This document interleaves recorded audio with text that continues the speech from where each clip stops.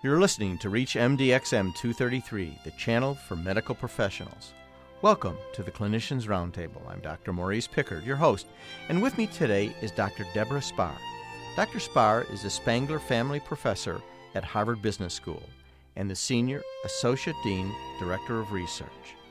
Today we discuss her recent book, Baby Business: How Money, Science, and Politics Drives the Commerce of Conception. Dr. Spar, in your book, how do you build the premise that procreation really is a business? Well, I build it the way I try and build any argument, which is just looking at the basic facts of the matter. And what I do in the book and what I've been doing over the past few years is really just looking at the different aspects of fertility practice. And I think the more you look at it, the harder it is to convince yourself that there's not commerce going on. Because if you think about what commerce is at a very, very basic level, there's prices and there's money being exchanged and there are contracts being signed and that kind of activity, which I think is perfectly legitimate, in many cases wonderful activity, is going on all over the fertility industry. Why does the public like to think that this particular business really isn't under the normal rules of economics and commerce? Well, I think it's very, very understandable that people, for the most part, don't go into the baby business because it's a business they wanted to get into. People generally go into the market when old-fashioned forms of procreation aren't working for them. So they're distressed, they're nervous, they're emotional, and they're trying to make a baby. And that's something which, of course, is deeply intimate and personal. And I think people have this inherent knee-jerk reaction to wanting to believe that what they're doing remains personal and intimate and emotional, even if, in fact, it's costing them $150,000. How is this $150,000 spent? How is it divided? Well, there's all different kinds of paths that one can take in this industry, really depending on their particular circumstances. But, for example, sort of an easy case to start out, you could imagine a happily married couple that for reasons that no doctor can quite figure out just aren't able to produce a child through natural means. So they may go through a series of fertility treatments, and in most of the U.S. states, they're going to be paying out of pocket for these fertility consultations because they're not covered by insurance. So they're paying just normal doctor's fees, testing fees, and then as their problems become harder and harder to decipher, they will probably go for in vitro fertilization. And a single round of IVF costs about $12,000 to $13,000, depending where they're located. But they may have to go through 3 or 4 of those cycles. And if you add it up, they're now spending $50,000, $60,000. They may decide at that point that the woman's eggs could be the source of the problem, that maybe she's not producing a lot of eggs, maybe her eggs don't seem to be fertilizing easily, maybe she's just too old. And so they may go out and purchase eggs from what is still called a donor. And again, depending on which eggs they buy and where they live, those eggs are going to cost them at least $5,000. And those eggs have to be used, again, in an in vitro fertilization process. So you take the eggs plus another round of IVF, and that new round is going to cost you, again, $20,000. So you can see how this adds up pretty quickly. And that's before we get into some of the even more expensive options, including things like surrogacy, which would involve, again, going through IVF, perhaps with donated eggs, but now also paying for another woman to actually carry the child to term. I see. Most businesses, the partners are well informed, there's competition that exists, and there's transparency. Do you think these issues are being met in this particular business? Well, that was one of the big motivations that led me to write this book, because I think there has been, until really very recently, much less transparency in this part of medicine than there is in others. And I think if you just think about cancer treatment, I think people are aware of the fact that there's commerce going on there, but they understand that, they acknowledge that, and there's a lot of channels available to get information about various treatments. In the baby business, I think because until recently people were somewhat embarrassed or ashamed to be going through it, there was much less information out there. And so you're dealing with a group of people who almost by definition are pretty vulnerable at the time they're going through treatment.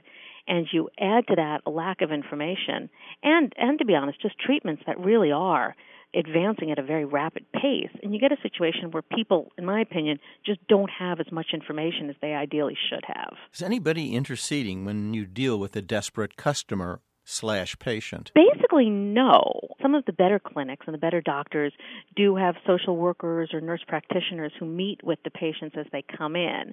But, even that is inherently a somewhat awkward relationship because that person works for the practice. So people are really getting their information from a single source. And in times like this or situations like this, the more information you have, the better you are. And I think the part of my book which can be interpreted as harsh is just trying to get people to fess up, if you will, and say, yes, we're going through a treatment that will hopefully deliver this wonderful, priceless, invaluable baby, but we are also undergoing a commercial transaction. And I think people need to realize that, tough as it might seem, because we behave differently when we're making commercial transactions than when we're making personal transactions. If you've just joined us, you're listening to ReachMD XM233, the channel for medical professionals. I'm your host, Dr. Maurice Pickard, and today my guest is Dr. Deborah Spar.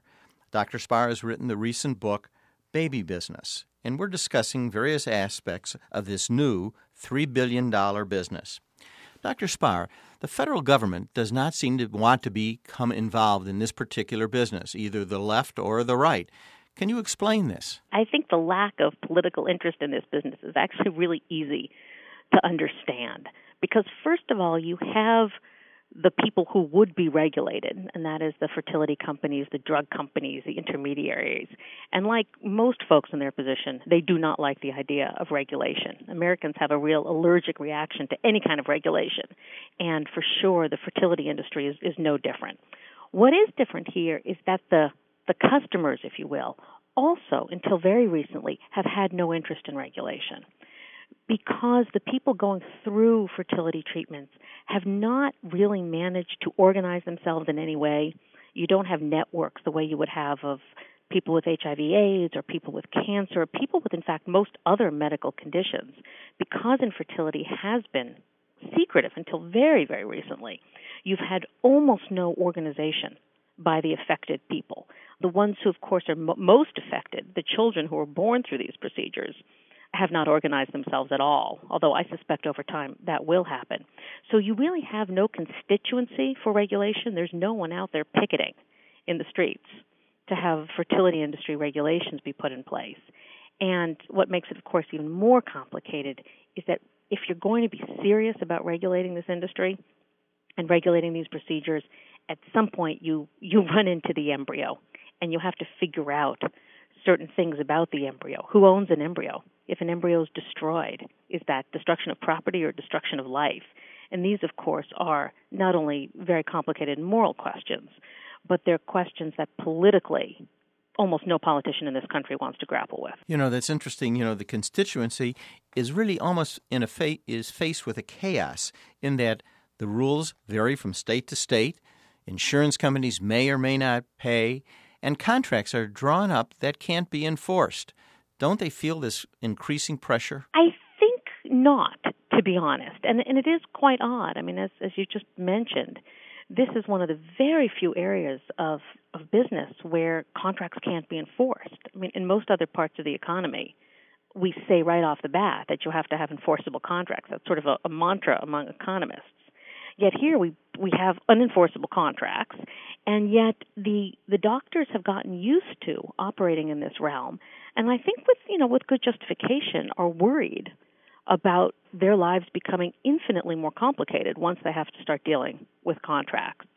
And the patients/customers in most cases are, so determined to do whatever it will take to get their baby that they really see no need to muck things up and complicate their lives by having contracts. So the only time when you really see the need for contracts hitting you in the face is after things have gone bad, by which point, of course, it's too late. You mentioned property rights, which is really a business term.